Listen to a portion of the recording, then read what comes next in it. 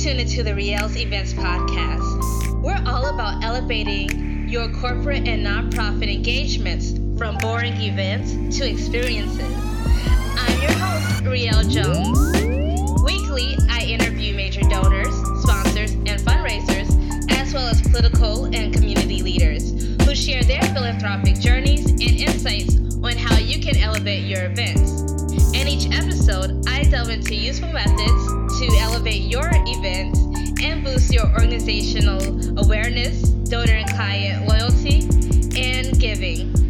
Before this episode ends, make sure that you rate us and leave us a comment on iTunes, SoundCloud, and Stitcher. Follow us on all social media platforms using our handle at Rielle_events. That's at RIELLE_EVENTS. This week's episode is called Hiring Consultants. Let's get into it. The reason why I started this podcast was to help provide information that normal nonprofit officers and leaders and corporate managers may not know or might not have access to, even if they're in major foundations that raise a lot of money and they're assumed to have a lot of these skill sets, but there might be things that, like, within the profession, people might notice, or better practices, that can really help elevate the events that you do, but also the work that you're producing, and so that you're more effective and more efficiently run, and you aren't stressed out. Like, I am not one for all-nighters. I wasn't a one for all-nighters in high school. I wasn't one for all-nighters in college. So I rely heavily on planning, delegation, and making sure that I'm staying on top of where we are with everything and making sure that everybody knows where we're at. Of course, that sometimes can be very hard with people have poor communication skills, but that also, I think working with people longer can also help with that, and also like showing that this is what you expect and having those conversations when needed can be really important. But also it helps when people realize, like, once you spent the money and they've gotten the return, the next year to spend the money again, because there's always that fear factor the first time that they do it, which is understandable. Like, anytime you spend money, you wonder if you're going to have that return, or, should you really spend X amount for food or for linen when, it is normal. And yes, you should. Do not skimp on the food or the wine. So, without any further ado, let's get into this week's topic of consultants, hiring consultants, working with consultants, and really knowing when you should reach out to one and start seeing who fits for you in your organization. Again, please stay tuned throughout the entire podcast episode so you do get to hear the phenomenal interview with David Ripple. It's just wow. Anyways, so I never knew that there was like a hesitation around hiring consultants within the nonprofit world, because growing up, I worked a lot with like different businesses and educational institutions and some political like offices, but I want to say until I reached college, I didn't really work with nonprofits. So I felt like people were kind of used to hiring external employees whenever, or contractors whenever they needed to grow or create a strategic plan. And I thought in a lot of ways corporations were more similarly structured than they were till I, started working with a lot of different organizations and realizing that most of the time that's not the case. And that's actually a common thread that I've been noticing in different interviews that I've conducted so far. But I think that one thing nonprofits should think more similarly in the lines of corporations is when it comes to hiring consultants and really thinking about using consultants to help you grow versus getting stuck into this cycle of this is how we've always done it. What's the smallest amount that we can spend, which is good to be budget mindful and to be comfortable with budgeting, but it's not good when you're trying to skimp off of everything and not invest in what your organization is doing or in even getting the knowledge to grow your organization. Because even it's funny watching Shark Tank, there was a couple people on, I think, season 6 that talked about how even though they had MBAs, they couldn't take the business past the next step. Or that was one man with his child, and then another one was even though he's raised $1 million, he really can't push it to the next stage, and he needs help with doing such. And there's something that is very hard in acknowledging that, but it's also something very freeing, and being able to say this area, I reached a point where, okay, I've maxed out what I know I should do, and I need help with seeing what's the next steps that I can take and next options. And so then I can be more informed of what I want to try and move forward and stuff like that. But if you're fearful of hiring people or letting people be a part of your passion baby, this nonprofit that you started or that you're running or taking leadership of, or whatever it is, or being a part of growing it and helping it thrive in your community and society, you need to also invest in yourself and also the team. And that means developing deeper skills, more strategic thinking, and knowing what the next level would be, because there's always a next level. There's always a next level. Let me say that one more time. There's always a next level. So I don't want anybody to feel like, okay, well, we do this amazing event. People know us for this event. They come each year. We're good. There's always a next level. Because, yes, they're coming because perhaps amongst the regular events or the events of that season, yours really is one of the ones you should go to. However, it can be we know what to expect kind of thing. And, okay, as long as you come here at this time, you start drinking early, then by the time this person gets one, then you're good, blah, blah, blah. You don't want it to be predictable and that people are really just, yes, they're socializing, which is good, and they're networking and collaborating, which is always great, because you want to be a place that fosters partnerships and does not seem threatened by people, unless somebody is the exact same thing that you're doing. Then that, you have to draw your lines. And then also, why are they there? But anyways, you need to not only invest in having a consultant or figuring out who can help you with taking your nonprofit to the next level and seeing what it is and giving you options of what it might be.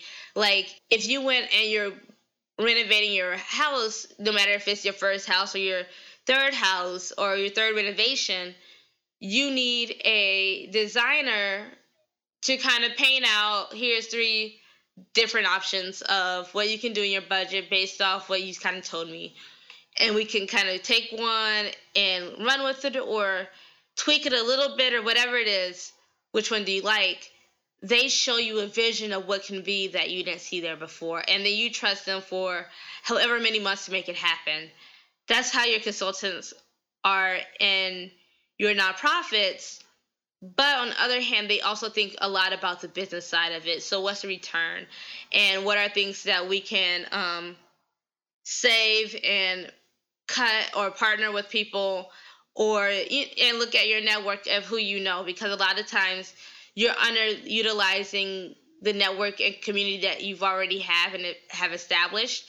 And it's completely understandable, because your development officers, your managers are hosting so many different, not only events, but hats in the roles, of not only nurturing new donors and finding them, or clients and finding them and nurturing those relationships or those leads, And then once they get them, following up and keeping them happy, and in-person meetings with it. They also have to create new initiatives, pitch them to you and the team, get people on board, plan it, deal with the board, and then also plan major events and try to be really crafty and unique, as well as perhaps if they're in a nonprofit, perhaps not being paid as much as they would in a corporation and having a lot more hats in addition to huge portfolios and expectations. So it's understandable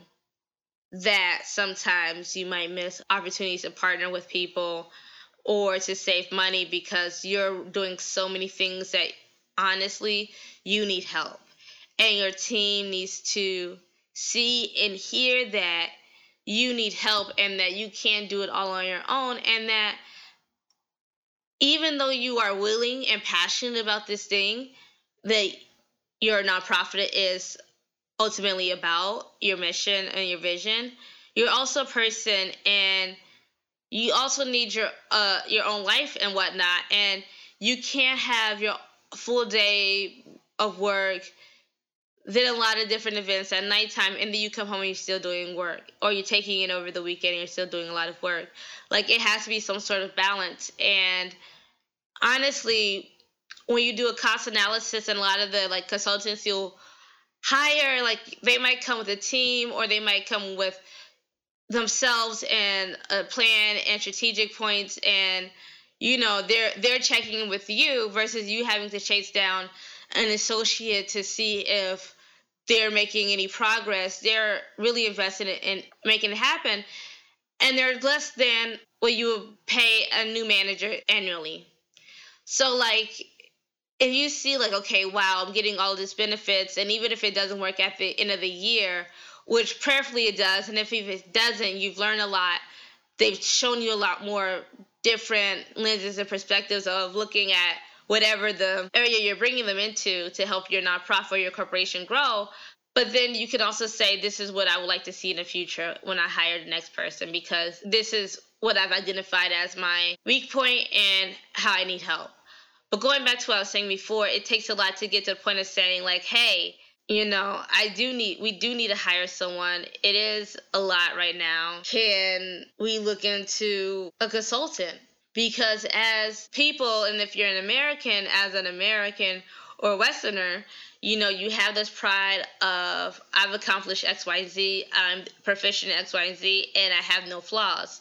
Like, I know my flaws, and my team, I'm very honest with them about this, my personal drawbacks, and I hire around that so that whatever it is never interfering with the work, the finished product that we're producing and that we want. But that being said, you have to come to a point of a self-awareness of saying, like, this is where I am lacking and I need help. And it can even be, if you're like a project or program manager for a corporation, of like having someone come in to teach you how to be a little nicer in your delivery and what you say. Or having someone come in like me, who creates an engagement strategy so that you have really powerful, enchanting, engaging, and well-executed events that yield higher returns without you having to stress out. And then when it comes to the different events, we give you live options of, these are things that we can do with the strategy that we have, And so that saves your team a lot of stress. Your board is happy. They feel like they're heard. More importantly, your message is much clearer.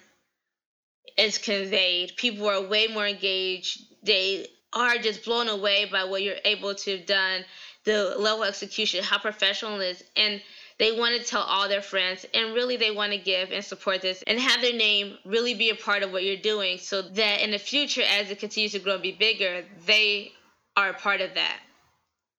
But you have to strive for excellency, and part of that is knowing when to hire consultants and letting go of the idea that this is so much your baby that no one else can get it, and it is so unique that there's no other organization like it and no one else can help. That's BS. Lose that thought let it go. Yes, you're creative. You could have 500 different artists come in here and paint a nude woman, and all of them be different, beautiful pieces of artwork. But at the end of the day, they all will have some similarities of the silhouette, of the curves, or the colors, or the boldness, or whatever it is. Like, they're all going to be a picture of the nude model, even in its abstractness. Your organization is still going to be in a category of, helping kids, feeding the hungry, helping the environment, helping people who are abused by unfortunate circumstances, providing relief, providing money for people, teaching people how to grow businesses, or bringing people together. So you can make it as creative within that or not, but you have to understand that, like, again, there's going to be certain basic stuff that you need to fulfill what people expect of an organization in this box that you are in, however big that box is, of how people associate your nonprofit and your brand. But on the other hand, you also have to, again, know, okay, I want to take it to the next level, and I can't do everything. And even if I could, I want to see what else can be done. And based off the returns I will get, if not this year, but continue to implement it into the next year, because there are some events that you have to realize that unless you have huge marketing or outreach or word of mouth beforehand, having the first one could be very tough of getting a lot of people there and a part of it.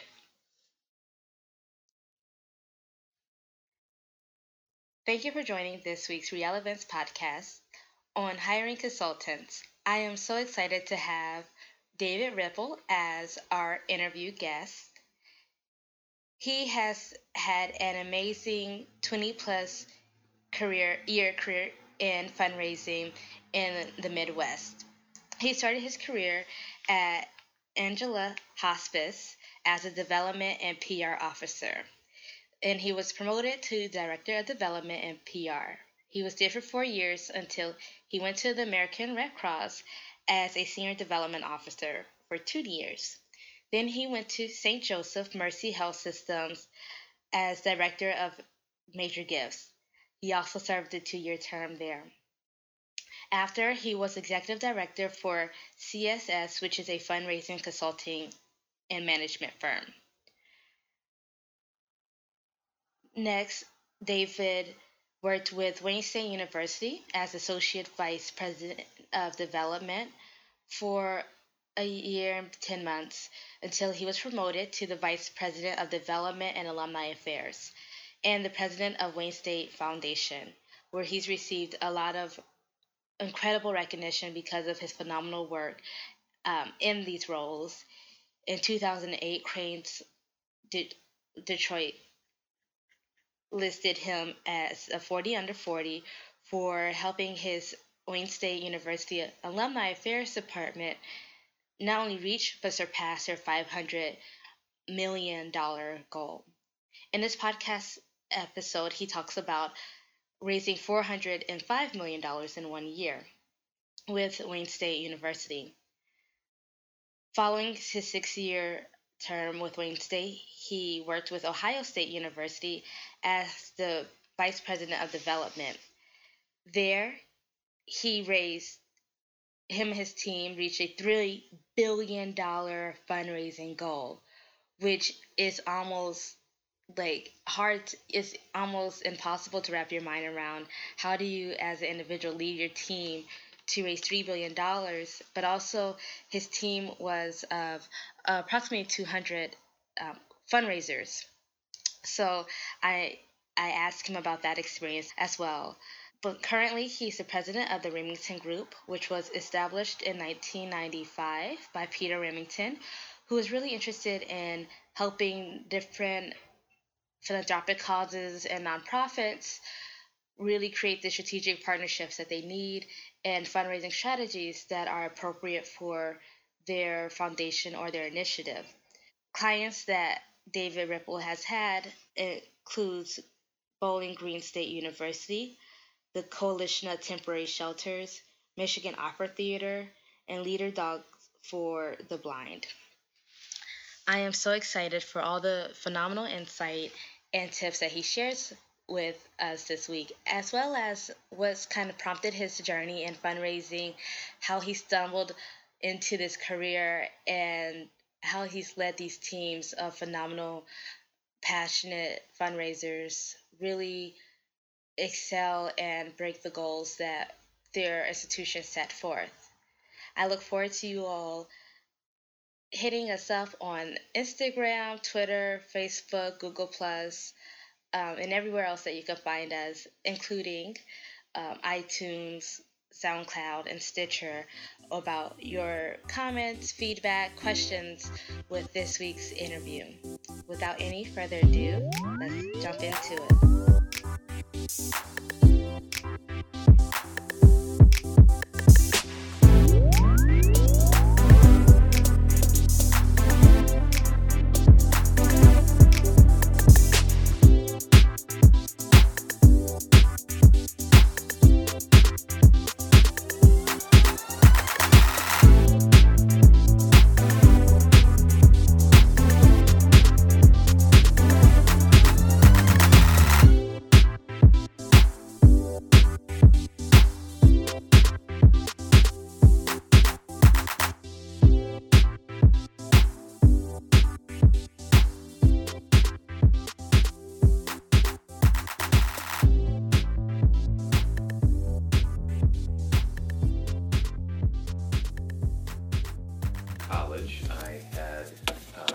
Graduate, you had to have an internship. My undergrad I had a double major, journalism and public relations, and so I had an internship, 4 months non-paid, 20 hours a week, at a local hospice, but the internship was set up as public relations. It didn't even have fundraising in the job description. Right. But this is now 1993. 94, yeah, back then.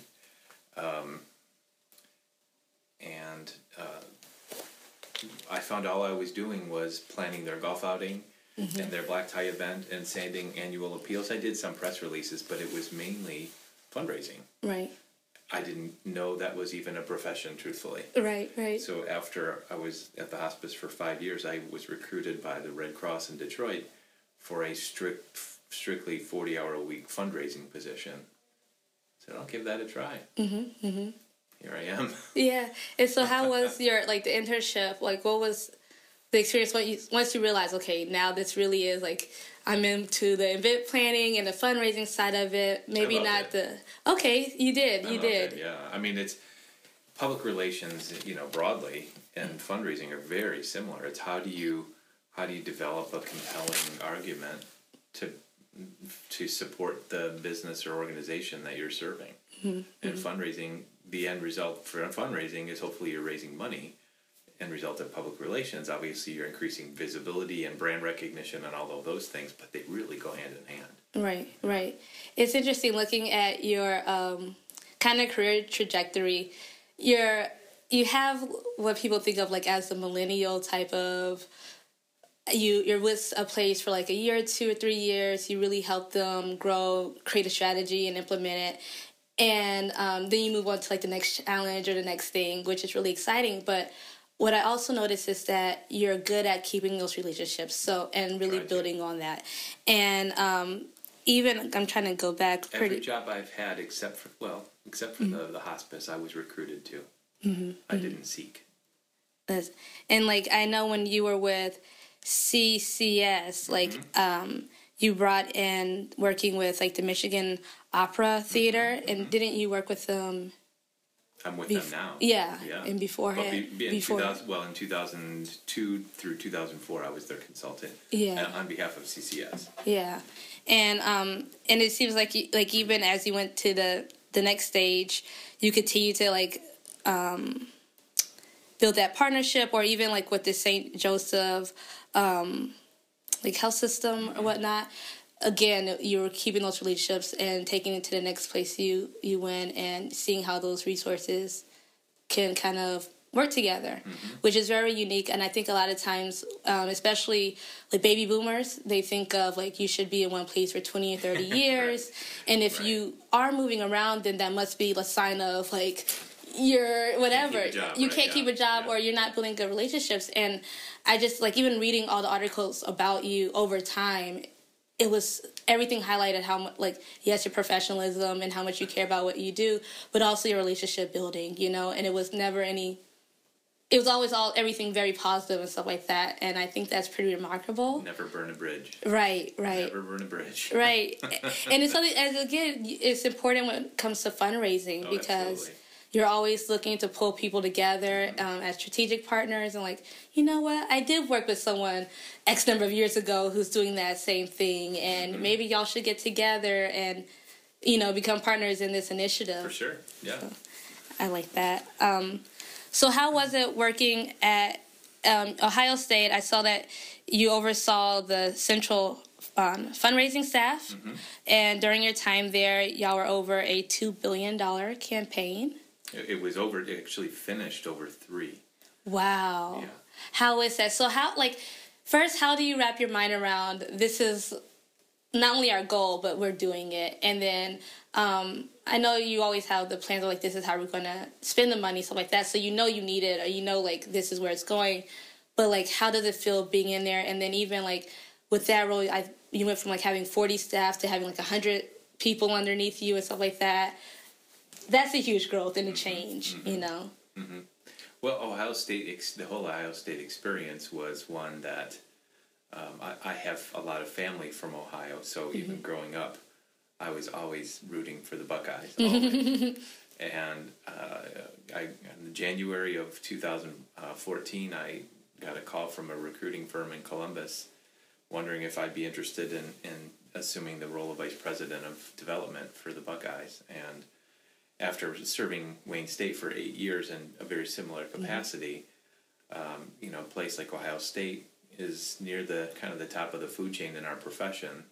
So from going from Wayne State from, you know, a team of 130 or 40, whatever that was, to leading a team of 260 or so at Ohio State, it was the opportunity to serve at the highest level like that, but also how do you steward or care for the brand that is the Ohio State University, and how do you organize and assemble and motivate, mentor and teach a group of people to be even better than they are today. And it was a wonderful experience. It was a great opportunity, and we raised a lot of money during my time there. That's amazing. I'm sorry, was it Wayne State? No, yes, Wayne State, when you're VP of Development Alumni Affairs, yes, you went from having a staff of 42 to having 100 I started people. at Wayne as the deputy, so as the associate vice president. So only the frontline fundraising team was reported to me for the first 2 years I was at Wayne. And then because of a transition of the VP at the time, I was promoted to the vice president, so I inherited the entire operation at Wayne. Fundraising, development, and alumni relations, as well as president of the foundation of Wayne State. So I was in that capacity for about 6 years. And like for most people, like in most foundations, this is a large, like a really huge team. And like I've worked with a lot of different, even national foundations that were like in Atlanta or DC or even Boston, and they didn't have teams nearly of this size and capacity. And I found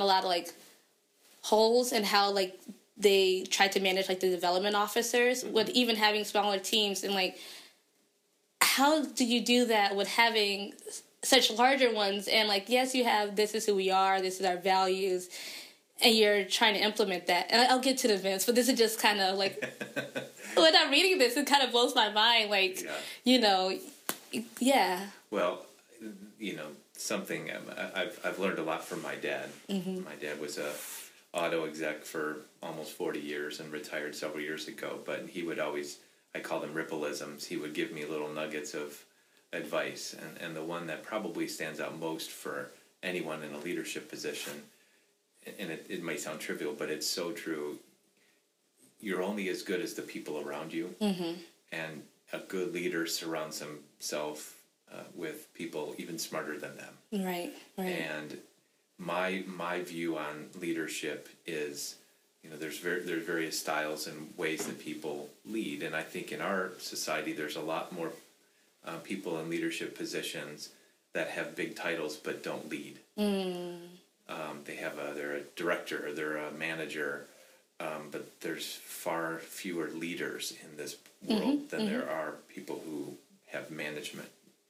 So my own way of leading was you hire really good and smart people, or you retain those that you already have, you give them the tools to be successful, and you get out of their way. And when they need help, you help them. When they need coaching, you coach. When they need discipline, you have to provide that.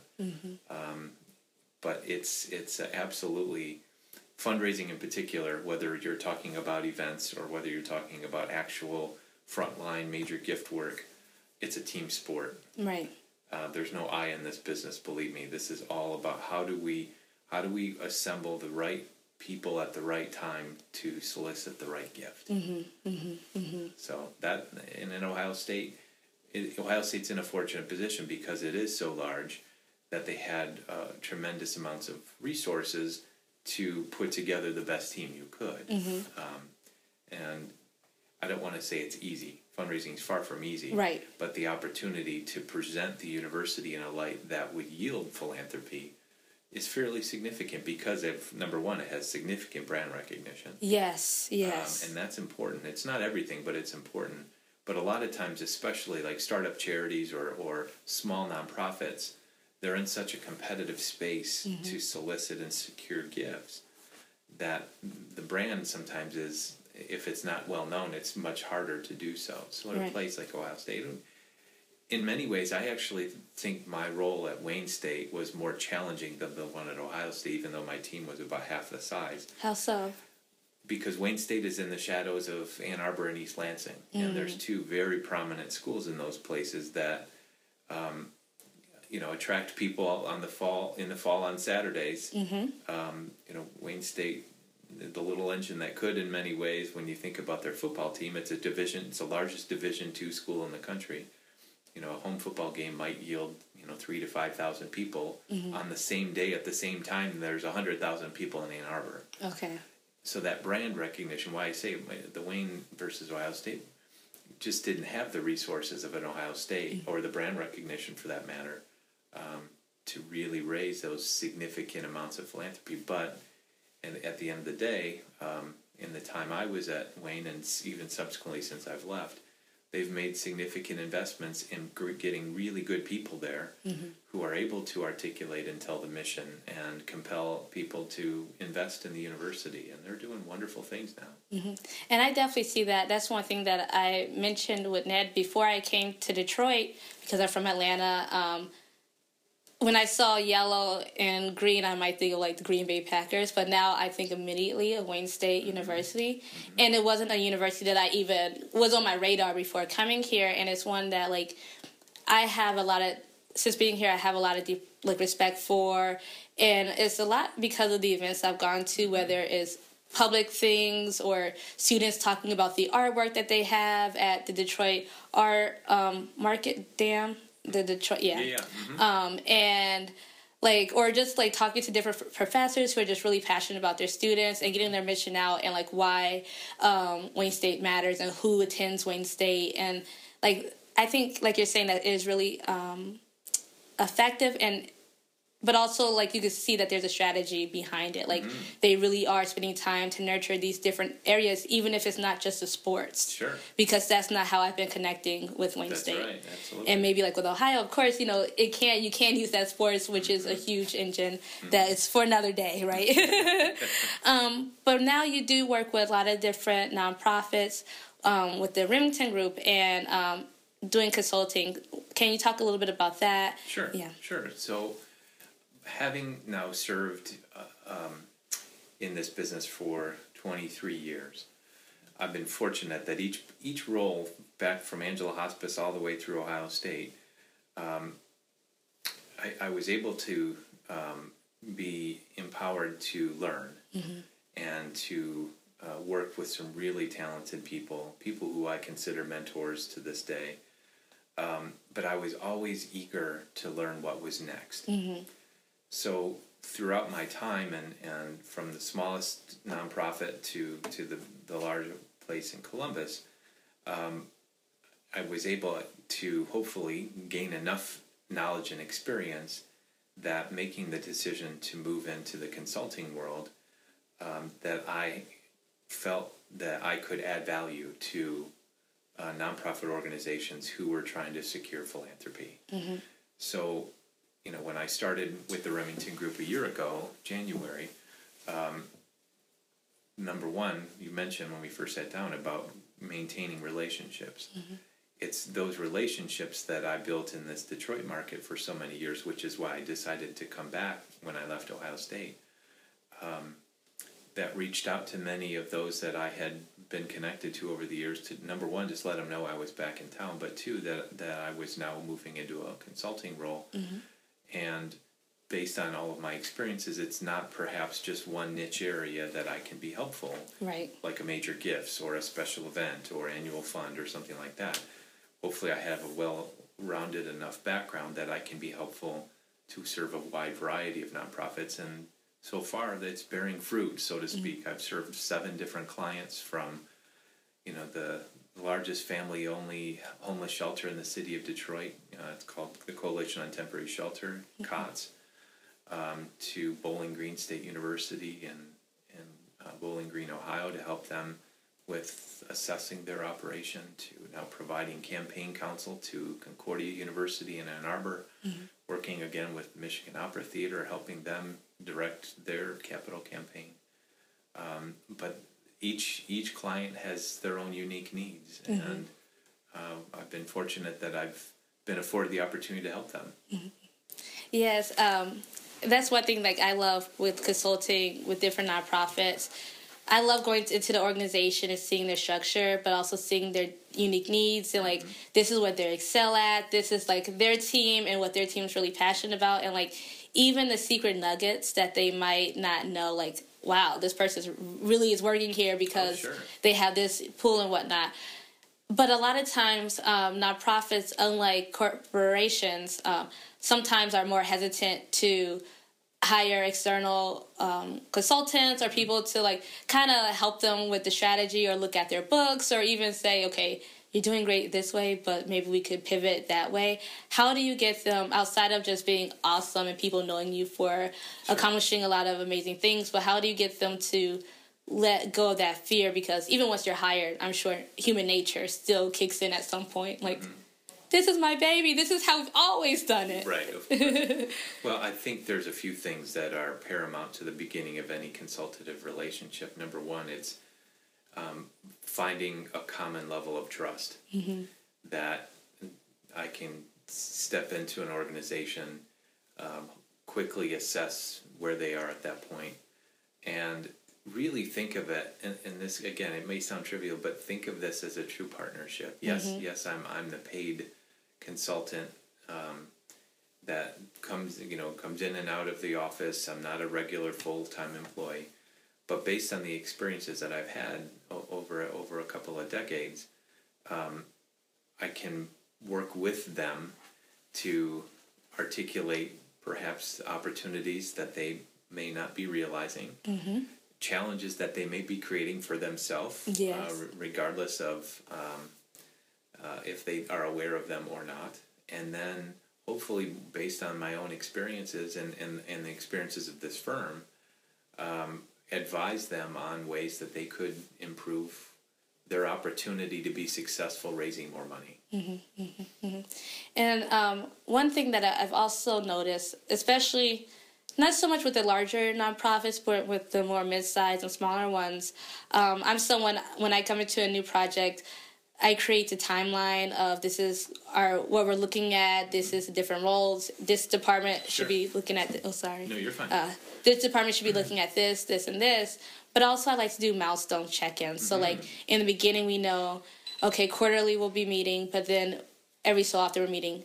But what I noticed is, a lot of times, the smaller nonprofits, either they're not used to that kind of system, or they might be like in a business where you say like solo entrepreneurs. You might have like nonprofits that are really run by one person, and they can get very panicked if like, okay, like communication. So like, how do you help them balance like communication expectations? Like, we are working, we did just check in, everything is all right, we're on schedule and on plan, and not like, oh well, I emailed you 20 minutes ago and I haven't heard back. Like, how do you help people kind of get through communication barriers or stuff like that? It's a great question, Riel. And I think especially in the smaller nonprofits, because when you think about, in many ways, the difference between the nonprofit world and the for-profit world.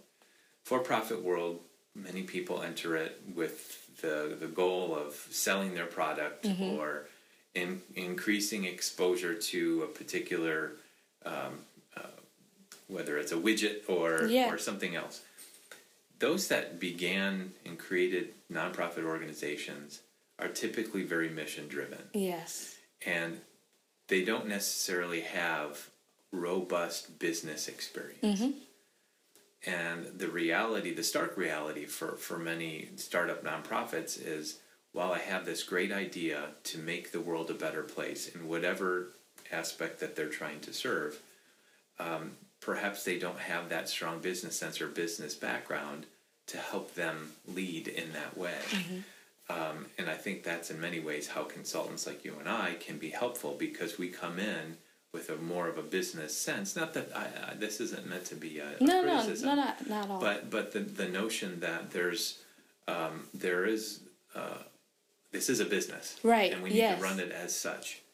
And from a homeless shelter to an environmental agency or something like that, their focus is on their mission and their vision, making the world a better place, and however they do that. It's our opportunity to, again, use that word partner with them to push. They hired us to push them, and that's okay. Yes. Like, I also need to hear this right now. They hired, right? Yes, and whether or not they stick to the deadlines that we mutually agree upon or we ask them to, it's falling back on that notion of true partnership, that we're going to be there for them and serve their needs and meet the needs that we established on the front end of this agreement. And then I have one more question about this before I pivot. I know that one thing that you probably work on a lot and that I try to work on is collaboration within the organization, and also taking a lot of the stress load off of the development officer, because while you were a development officer at one point, are unicorns, and you can do everything, and you have the magic and the ambition and all that kind of stuff, it does become kind of overwhelming. And how many hats people place onto you, and the expectations of like not only like great time management, but also like basically using your time at home to continue doing stuff. Oh, yeah. And also, I think that a lot of times what I notice is, at least with the events part, the different departments aren't communicating enough. So like, even if you have like a really big foundation, the marketing team might not being utilized enough for this event. So yes, we're spending $30, $40, or $100,000 on this event, but we really aren't using our great team that could quickly produce X, Y, and Z, and reach out to the avenues that we're already using to promote. This is what we've done. This is what we talked about. This is why you should come back next year, not just buy a ticket. How is that, and like, how do you help the nonprofits look at working together within itself, their own teams? Yeah, and not be so siloed. Oh, well, that if you had a magic answer for that, I'm sure you'd have lots of nonprofits. Right. Because I think probably in many nonprofit settings, the number one thing on any job description is other duties as assigned. Everyone gets pulled in 100 different directions typically. Right. I think the opportunity that exists is for that when we're brought into an organization to help them understand how collaboration will increase their opportunity for success. And again, when you're stepping in and you see these things happening, you're there on purpose. They brought you in to say, right, we need outside counsel to help us drive this activity. And then you step in with the person who signed your contract and say, listen, based on my experience, this works even better when we have marketing and public relations and the development office working much more collaboratively than at least what I appear to see in this siloed operation. It's communication is the key. Yeah. So I have just a few more questions before I let you go, and they're more so about like who you are as a person, and like I think a lot of times who we are, like you said before, the mission and how we get into philanthropy in some ways, even though you said kind of like you were thinking about PR in nonprofits. But first, when did you start volunteering, and what was your first role? My first volunteer role, probably I did a lot growing up in the church, as many kids probably do.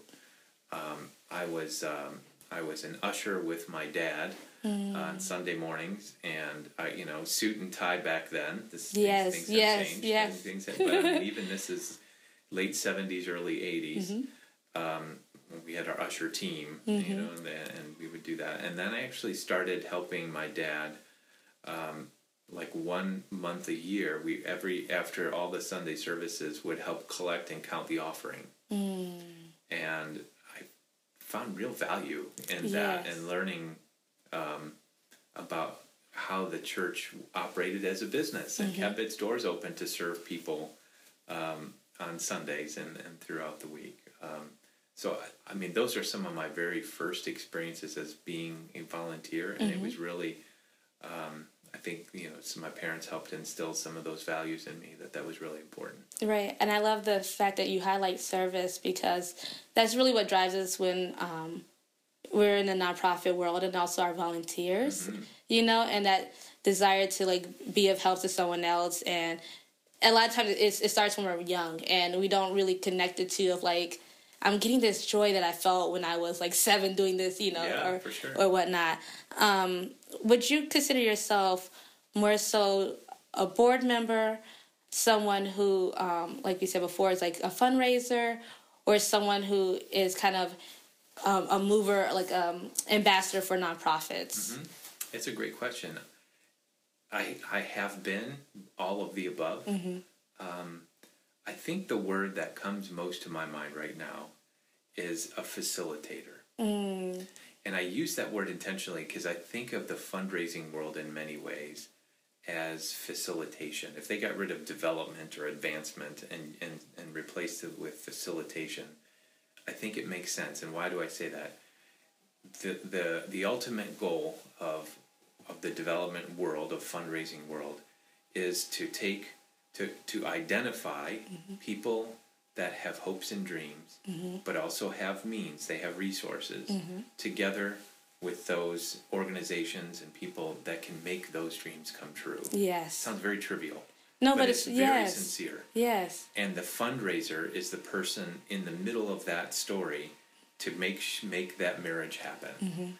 And that fundraiser, whether it is doing it through an event that someone attends, and it may be their first time within the doors of the organization that is hosting this event. What is the presentation of that event? Yeah. What does what is the program? And how do people feel when they leave that event? I think when we talked on the phone, it's something that I think about all the time. A mentor a long time ago said, people don't remember speeches, and they don't remember the specifics within events, but they will remember how it made them feel if it has an impact. Yes. And this is a long answer to your question, but the notion is that person in the middle, whether it's the fundraiser or the event planner or the volunteer in many ways, if they're able to make that connection with those who have hopes, dreams, and means, together with those that can make those things come true, that's where the magic happens, and that's why I intentionally use the word facilitation. Yes, I like that. And before I let you go, what's a major event faux pas that you notice a lot when you are asked to come to galas or conferences, and you're like, and because one thing, let me just preface this, as nonprofits and volunteer teams, a lot of times we feel like people will forgive us for the little mistakes because they know, like, we worked really hard this year. And again, it's a business, so I'm going to hold you to the same corporate standards because it's not a social birthday party or, like, baby shower. This is a organization, and this is your brand and stuff. So what's, like, a faux pas that you've noticed that people hope you forgive? Number one, and it stands out for me because I've seen it at so many nonprofit events, even corporate events for that matter, is the program goes too long. The speeches are too long. Yes. I think I've attended several golf outings in my day. And you arrive and you're in a good mood and you're going to have a little, whether it's a morning or an afternoon, have a little something to eat, and you get in your cart and you're with friends or you're with colleagues and you go out and you play a round of golf, which is not a short exercise. It can be 3.5 to 6 hours. Wow. And then you come off the course and you're going to grab us something to eat, and then there'll be nonprofits that'll do an hour-and-a-half long program or an hour-long program after you've just been on the golf. I mean, it's a faux pas, as you use the word entirely. Or the black tie event that it's a strolling supper and you're on your feet for 3 hours. Yes. And then you're expected to sit for a program that's an hour long. Brevity is good. Yes. You can still tell the mission of the organization in a short program or what you're trying to accomplish. But I think part of the critical success for event planners like yourself is, how do I help tell the story of the mission and the mission of the organization through the actual event itself? Yes. Rather than just through the program. Yes. And that's something that I try to highlight. And I try to tell people, even when I go to, like, their events and I'm like, I'm not trying to get hired. It's just, I know that you spend X amount on this event. But as someone who does not know your corporation, I attended and I had no idea what you sold, how long you've been in business, why your product, or even why I should go on the website outside of, like, this is good food and drinks, you know, which most people kind of care about. It's like the main thing. But, like, yes, you have to think, like, try to look at elevating the experience for people and tying in the mission and message. But I think going back to, like, the strategy, if you plan well, or even, like, writing a good essay, when you're starting out and you're a writer, like, you just want to get it done. You're like 5 pages, boom, boom, boom. But then as you write more, you're like, let me edit this. Let me try to see how much I can say in that one sentence and condense it. And then you get more impact with every sentence you have. And because you're planning these events for at least 6 months to a year a lot of times, whomever is speaking or who's ever helping you write those speeches should have enough time to prepare a 3-minute condensed speech instead of letting you go up there and wing it for 30 minutes, hoping you hit on everything important, you know, in this time and stuff like that. Before I let you go, what is, like, ways that our listeners can connect with you, either, like, online, social media, to just tell you, like, this is awesome, you impacted me, or I have a question and, you know, I would like to reach out. Well, the Remington Group, we obviously we have a website. It's remingtongroup1.com, and that's the number 1, so remingtongroup1.com. And happy to have additional conversations with any of those that would be interested in hearing a little bit more. Thank you. Yeah, thank you so much. Thank you for listening to another episode of Riel's Events Podcast, presented by Riel Events, LLC. We thank you in advance for rating and commenting on this episode on SoundCloud, iTunes, and Stitcher. Providing feedback lets us know what we're doing right, what you'd like us to talk about more, and it provides more visibility to our programming so others can enjoy our show and elevate their events. For more event planning tips, inspiration, and assistance, please visit our website, rielevents.com. We want to give a special shout out and thank you to everyone who made this episode and podcast possible. Episode 1, Hiring Consultants, special guest, David Ripple of the Remington Group, Beverly Hills, Michigan. Our podcast host and researcher, Riel Jones of Riel Events, LLC, in Atlanta, Georgia, and Southeast Michigan. Our podcast music by Swaz, ZA WSC of Dream State Studios. Our podcast producer, Mizzle, at Dream State Studios, LLC in Atlanta, Georgia. Again, thank you, and thank you everybody for listening and providing us feedback.